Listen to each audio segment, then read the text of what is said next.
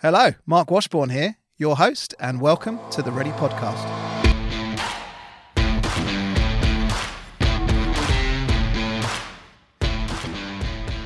I fundamentally believe that every person with disability can work, and indeed the only thing that separates that from being a reality is access to the support that somebody needs to enable that to happen.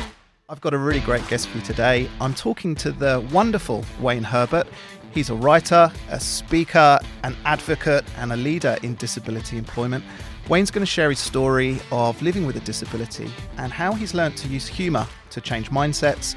And he really helps us to explore what is possible and ultimately how we can lead to a more just, equal, and fair society. I'm a super fan of Wayne. I hope you will be too. Here's the pod. Wayne Herbert, it's wonderful to see you. Thanks so much for coming on the pod. Hello, Mark. Thank you for having me at last. At last. So I think we actually tried to get together during COVID, and of course we postponed, I think, twice. It's also been really hard to pin you down because you're rather busy. Absolutely, Mark. I am a hard person to pin down, but yeah, it's been a long time, but worth the wait. I hope so. I know it will be. So you've been international globetrotting, I understand. Were you in Canada recently? I was in Canada recently for the third time. I was hosting and speaking at the World Supported Employment Conference in beautiful Vancouver. Let's talk more about that later and what you learnt there. I'd really like to start talking about your book. Yes. Which I think came out a while ago now. And the title is Anecdotes of a Disabled Gay, which grabs the attention. There's no doubt about that. Tell us what inspired you to write it. You're right, Mark. The title does grab the attention. In 2016, 2017, when I decided to write the book, it was at a time when we were about to go as a nation to the marriage equality survey. And as someone with disability and also as someone who's gay, one of the things that really struck me is that we didn't often talk about the many intersectionalities of people with disability. And we didn't often give people permission to laugh at some of the things that we so commonly say to people with disability without a second thought. And for me, the book was kind of a window to exploring some of that and giving people permission to engage in really important discussions around disability, sexuality, gender and identity, while at the same time as not being afraid to use the wrong word, but an ultimate invitation from me to people to be part of the conversation in a way that I hope uses humour as a powerful mechanism to capture people's attention, not just the title. You do that extremely well. And for anyone who also hasn't seen it, there's a TED Talk, which came after the book, I think. Go to YouTube, Wayne Herbert TED Talks, really, really worth the listen to get a feel for that, using that humour to tell these really important stories. And maybe we go back to the beginning, actually. How do you feel that your upbringing shaped your views and shaped the person you are now? I think it was quite profound. I grew up in a really close-knit family. I grew up in regional New South Wales in a small country town. And I was always told to go out into the world and be who I was, be a good person, do good things, make a lasting impression on the hearts and minds of people, work hard. And that advice from Mum and Dad, Judy and Chris, who are probably listening at the moment, who are the reason that I say they won the diversity lottery. They got Wayne, a disabled gay occasional drag queen. But they were profound in their support for me living and being true to myself always. And I think, but the experience outside of the family home was sometimes vastly different to that. But I held on to that advice because I think that when you give people the opportunity to hear genuine stories of success, and when the focus isn't necessarily on being marginalised or vulnerable, that's not to say that that didn't occur for me, but my family were instrumental in saying that we all have a story to tell, but it's up to you to find your unique way to tell that story, to capture people's attention. So firstly, I'm going to say extremely well done to Judy and Chris. I know, it was a hard job. Who brought you up extremely well. Were there times growing up where, you felt very different and that maybe, that you weren't going to lead the normal life that you talk a lot about? I think it struck me. I grew up the oldest of, I have two younger brothers, although I say I look the youngest. We grew up talking about, all things around the dinner table. We grew up talking about disability. We grew up talking about sexuality, gender identity. It was part of our everyday family conversation. So at home, I never felt different. I just felt like little average Wayne. And certainly, I think growing up, though, I was the subject of many cruel jokes, of bullying, discrimination. And so I got a sense from a very young age that I was different, that people were using attributes of me that I saw as my greatest strength, or one of many of my greatest strengths, as a reason to subject me to some of the most profound levels of violence and discrimination.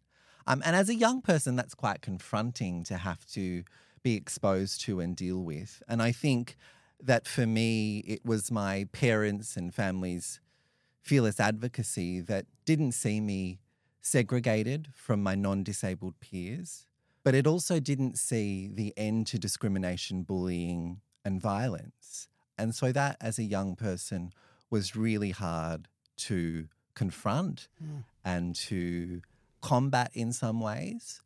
But I always held on to the fact that if you allow people into the discussion to understand parts of who you are, that you can do good things. So even as a young person, I thought, if I can just help people understand that tomorrow we could all be a person with disability. I think it's wonderful that you stayed resilient and positive in the face of some of the discrimination, and of course through the support of your family, also I think through your intelligence and your thoughtfulness. Going back to the TED Talk, you talk a lot about social labels and the problems engendered by putting labels on people. Can you share with our listeners a bit about your thoughts there?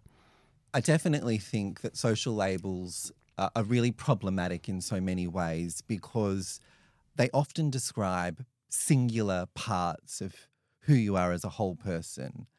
Yes, it's true that I am a person with disability, but I think I observe in the TED Talk it's probably on a list of 50 things about me. It probably sits at number 49 or 50.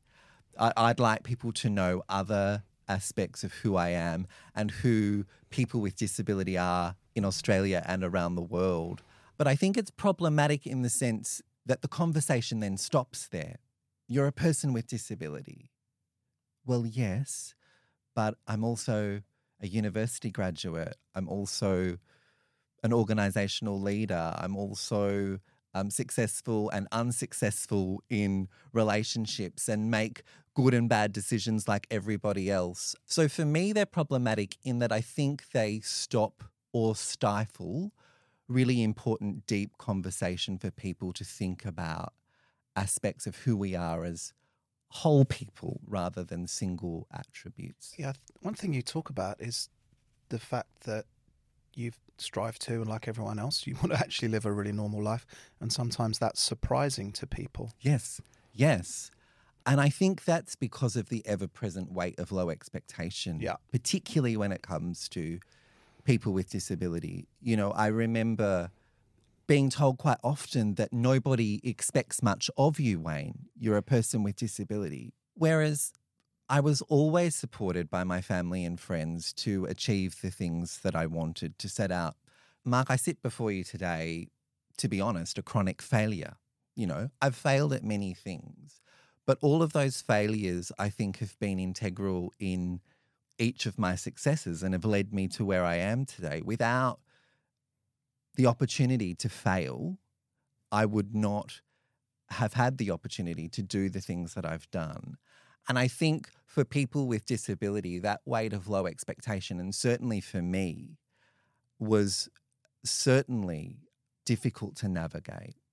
I'm still confronted by the fact that we underestimate the talent, skill and expertise of people with disability. And every day that I have the opportunity to engage in conversation or to be part of an event, I want to be an example of what happens when we as a nation or when we as organisations invest in diversity and inclusion and ultimate belonging, and what happens when we invest in the talent, skills and expertise of people, particularly people with disability. And I think as a nation, we all benefit from that. And I think whilst we have much work to do, I just hope I'm but one example of when we do that and we do it right, what is possible. And I hope that I demonstrate to other people with disability that that is possible for them as well. Well, I think you absolutely do. And though you describe yourself in the way that you did, I see you as a global rock star now. A global rock star. Oh, Mark, I don't know. I can't sing. Although auto-tune would work wonders. I never imagined, to think about that, I never imagined that when I wrote my book, or being a delightfully average stand-up comedian, or the culmination of my work to stand on the TEDx circle, I never imagined that it would go beyond the walls of the theatre. I just thought, this is a great opportunity. The power of TED is amazing. This is fantastic. If this is where it ends, this is incredible. And that was almost 6 years ago to the day. And you're right, I have since travelled the world several times over and travelled to all parts of Australia, sharing conversations just like this, because I think I have a unique way of letting people into the discussion at a really important and watershed moment for our nation, particularly given recent days and weeks, particularly with the Disability Royal Commission final report. But I think I never imagined I'd be a global speaker. I've just taken opportunity. I've taken every opportunity knowing that I have important messages to convey, knowing that I want people to also have an opportunity to share their story. So as a leader in the disability community and the LGBTIQA plus community, I want to provide a platform for all people to share their stories and to allow others the opportunity to understand our experiences in the hope that we become a more inclusive, more fair, more just Australia. Beautifully said. You touched on the Royal Commission, and they've just completed their work, huge amount of work, and they've handed down their report and recommendations. Anything that you would highlight from the report that touched you or surprised you? An incredible moment for us as a nation, a watershed moment, if you like, to illuminate the experiences of violence, abuse, neglect and exploitation of people with disability in 2023 in Australia. I was lucky enough to be at the final hearing, the closing hearing of the Disability Royal Commission. Mm. And I know that the final report is more than 5,000 pages and more than 1 million words. What doesn't surprise me is the level of abuse that people with disability experience in Australia and indeed around the world. We know and we have known for many years that that is occurring. But I think what this report does so well is illuminates that for the broader community and says to the broader community that we are all part of the solution here. There are 222 recommendations calling for things like the end to segregated education, which I am proudly on the record of supporting. I think that when we as a nation confront some of the darkest, most difficult experiences of marginalised groups in our nation, we do better. And I think the report is testament to the bravery and to the honesty of people with disability to share their experiences. But it also holds a mirror up to our society and says, what kind of Australia do we want for future generations?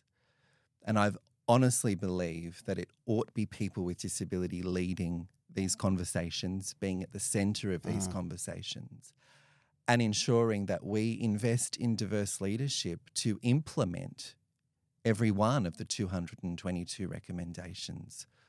And I couldn't be prouder of my community. And I know that there are many organisations, families, friends and loved ones who have been tireless in advancing the rights and opportunities of people with disability. But we have much work to do. And I think I look forward to being just one of many people doing that work to make sure that for future generations we do better.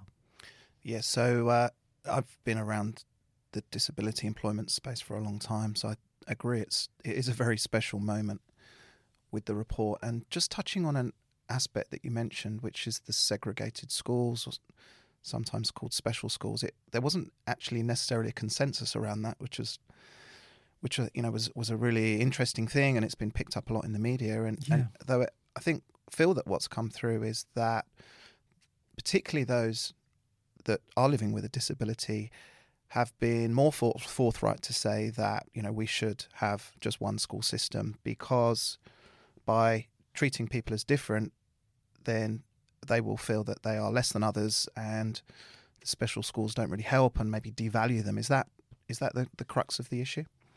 I think so, Mark. When I think about it, I think it's a complex issue. But we all benefit from inclusion. I, as a person with disability, as a member of the LGBTIQA+ community, every one of us benefit from investing in inclusion. What I would say is that when we teach young people from the first day of school that segregating people on the basis of an attribute such as disability is right, fair or justified, says to me that from that very moment we're teaching people that that's okay. Yeah. What I would also say is that inclusion means that we are all safe and respected in all environments. And so we need to think about the cultural shift and the behavioural shift that's needed broadly to make sure that the violence, discrimination and abuse stops in whatever environment people with disability are participating in, whether that be schools, workplaces, or just in their chosen communities. But certainly, I'm certainly on the public record of supporting an end to all forms of segregation. And I think international research would support that as well. Yeah, some of the statistics and numbers on abuse were shocking and quite appalling. Something that I saw Kurt Fearnley speak recently. I don't know if you've seen him speak, but it was one of the most incredible. It was at a conference. It was one of the most incredible presentations I've seen, and I had goosebumps for a lot of the presentation. Wow. And Kurt spoke, much like you actually, that obviously grew up with his parents and his family, really, really trying to do everything they could to treat him the same and not to say, no, you can't do this. And the message was that it's actually okay to let people with disabilities try, and that there's beauty in the struggle. Yeah. Such a beautiful message. It made so much sense to me. And I think there is, Mark, because I was always told that I was a person with disability. I have cerebral palsy. We talked openly about it. I spoke from a very young age about it with my peers. It's something that I talk proudly about because I think when we share aspects of who we are, we allow people in to begin to understand our experiences. And I think people with disability have never wanted something different, special or amazing, but just the opportunity to experience equity, fairness, justice, the opportunity to experience success, and to be the best version of themselves.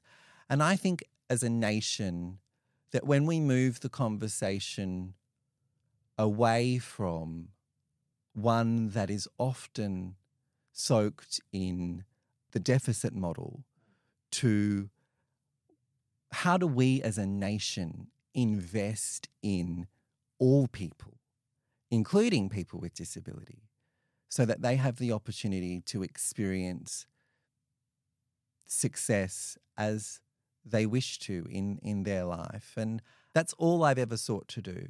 And I think that when we hear the stories of other people, including leaders such as Kurt and others, all people, I think it demonstrates that that investment in me and in my communities is a worthy investment to make. Yeah, totally agree. You you talk about, of course, a lot of your work is about changing mindset, right? And part of that is you use humour to do that, to engage people in the conversation, which I think you do extremely well. There's some, I think, a heartbreaking and hilarious story you tell about, for example, going to the pub, and which maybe you might share with us. But how do you think about engaging people and help people to bridge the gap and empathise with others, with different perspectives?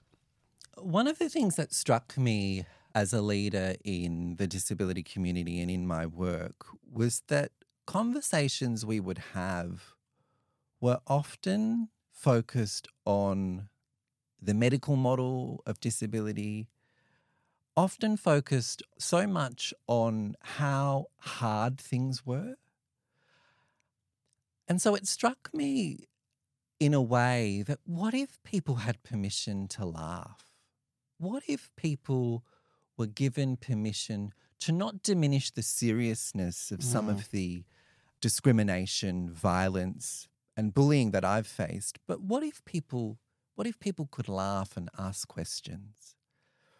And so that's certainly how I use humour. In a way, it allows me to disarm the conversation from, as a nation, we perform poorly in so many ways in the underemployment of people with disability, in so many other ways, in poorer social, economic and health outcomes.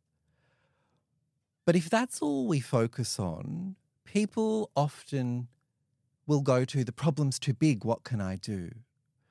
Whereas if I use humour to break that down, I hope that I bring people in and realise that even incremental change matters, and even the smallest of opportunities to engage in conversations matter, and that all of us are part of the collective solution.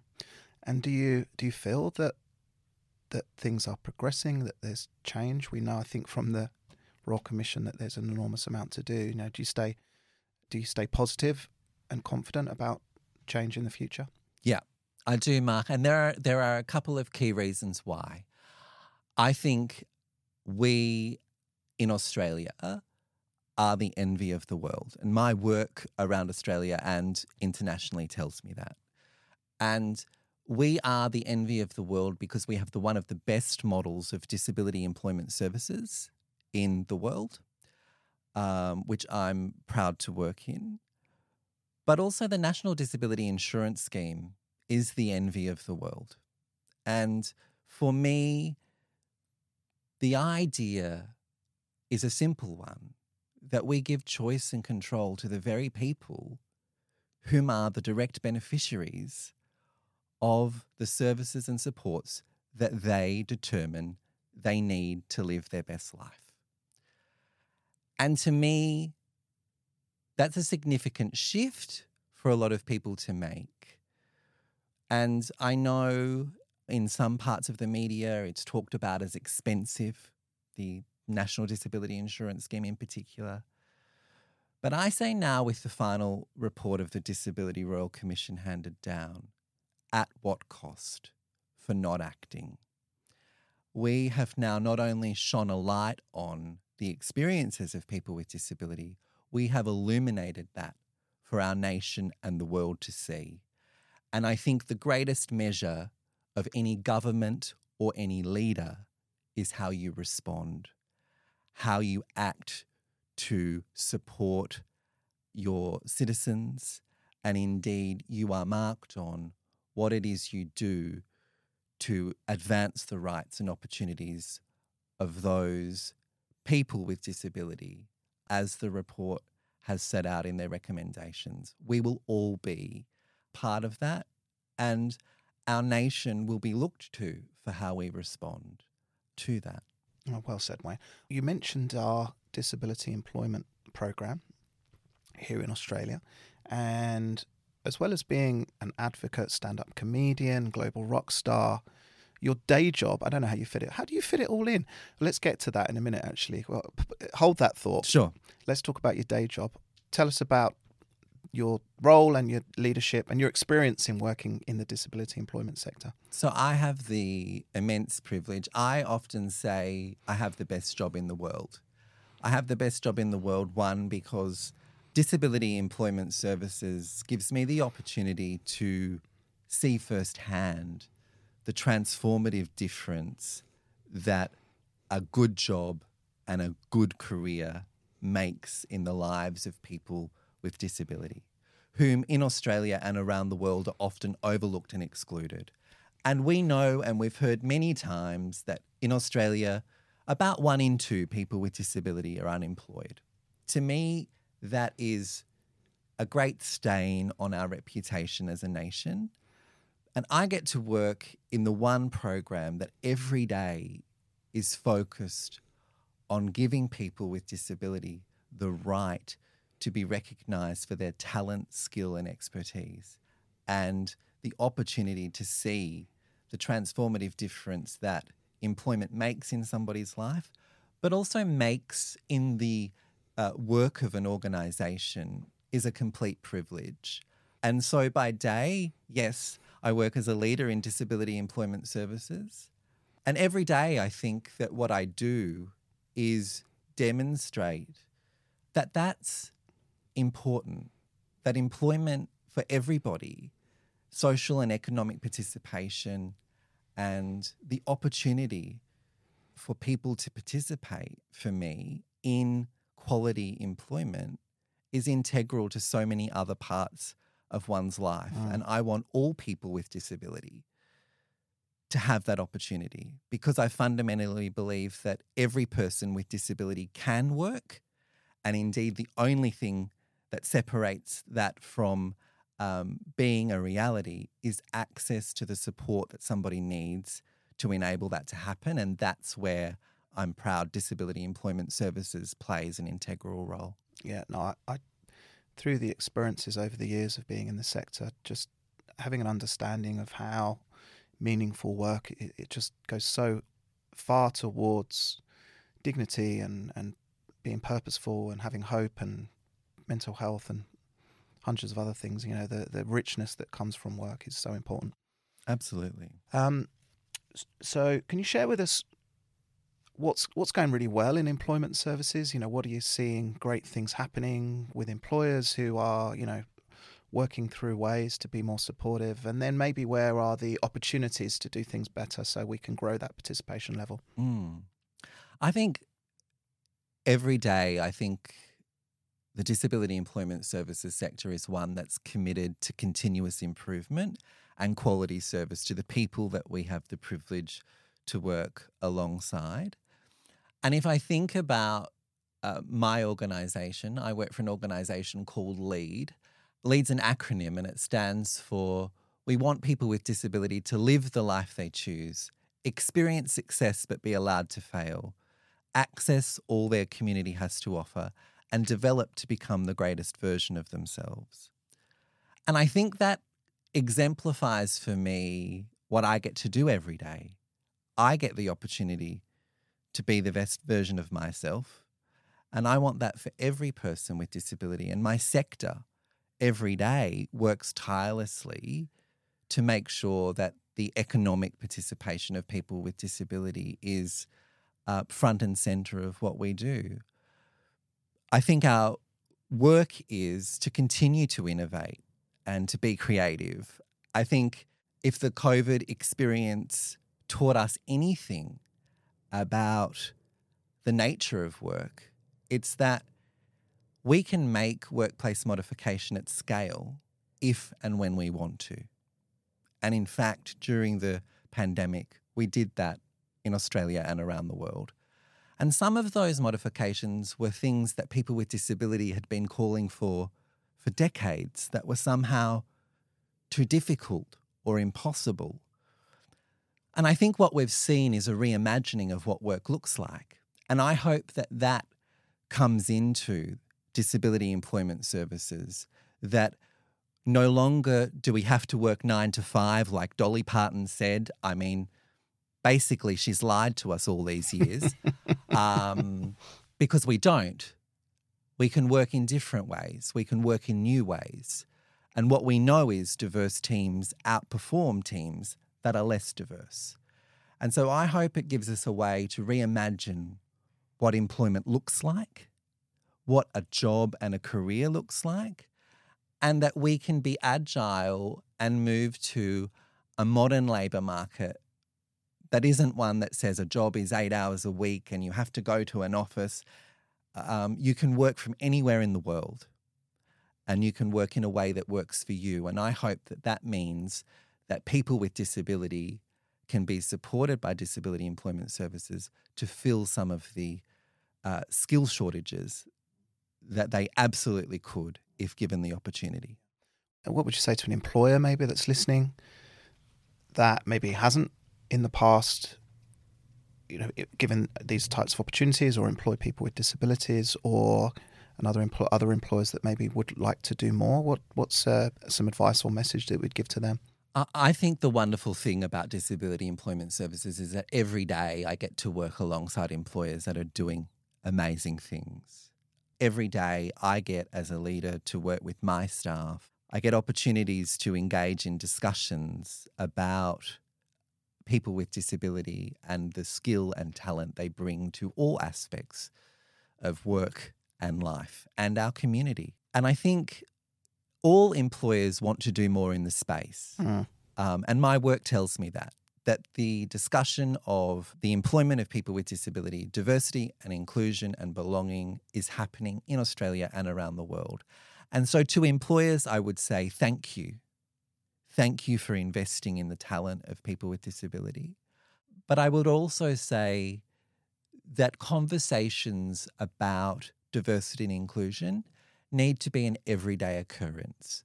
They need to be part of the social fabric that is the organisation.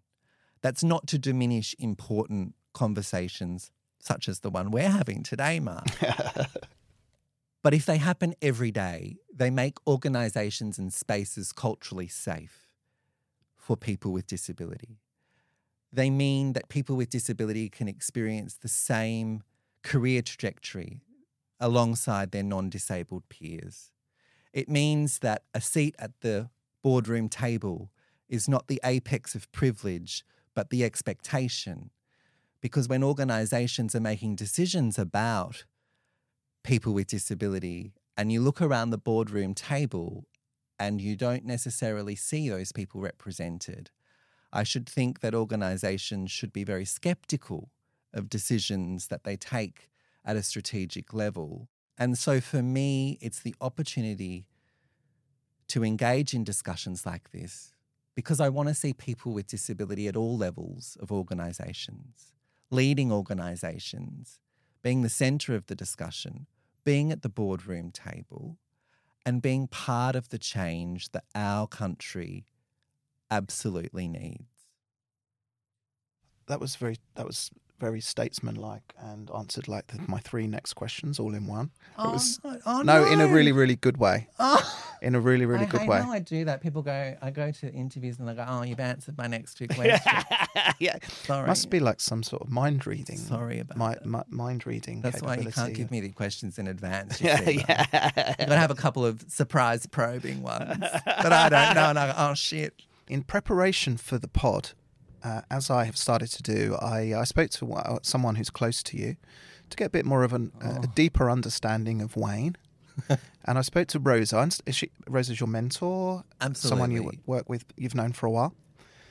Firstly, she said that Wayne continues to show up and traverses the globe advocating for people living with disability and against homophobia. And he probably needs a rest now and then to recharge more. You have a right to reply. I think I would first say that I'm so incredibly indebted to my small circle of friends. Of course, Rosa being one of them. I can certainly reflect that both family and friends have made a really transformative difference in who I am and in my life. I have a small circle of friends. I can name them: Josh, Sean, and my sisters. They've all been transformative in allowing me to be at my best and loving me when I'm at my worst. And Rosa is right. You might be surprised to find out that I'm an introverted extrovert. And so when you give so much of yourself publicly, as I do, there are times where I need to kind of retreat and to take stock of the gravity of what I'm doing and the importance of what I'm doing. But I've been so supported by my family and friends to do that I've found my purpose. And whilst I would describe myself as a delightfully average friend, because now I just get asked, where are you? And then I'm like, I'm on a plane, or I'm in an airport, or I'm in another part of the world. I know that at any given day, that small circle of friends are just a phone call away, and I'm forever indebted to them for that. Well, I think it's courageous, actually, and it's brave to keep putting yourself out there. What Rosa, I said, what do you think I should ask Wayne? Are you ready? Ready. Rosa's question that she would like to ask is, do you think that you're an inspiration to others?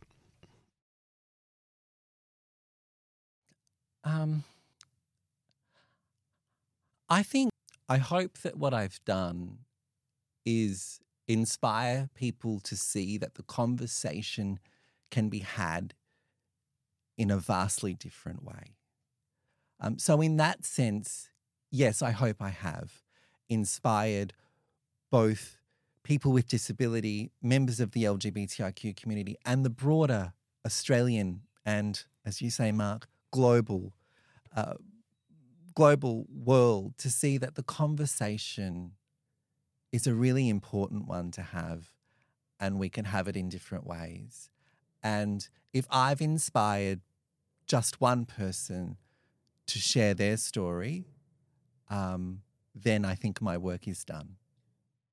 Nicely said. Very nicely said. I feel that it's on all of us to embrace our fellow human beings as equal and just worthy just as they are. So let's hope that message has come across today. I'm going to finish just with a really simple question. What's your hope for the future?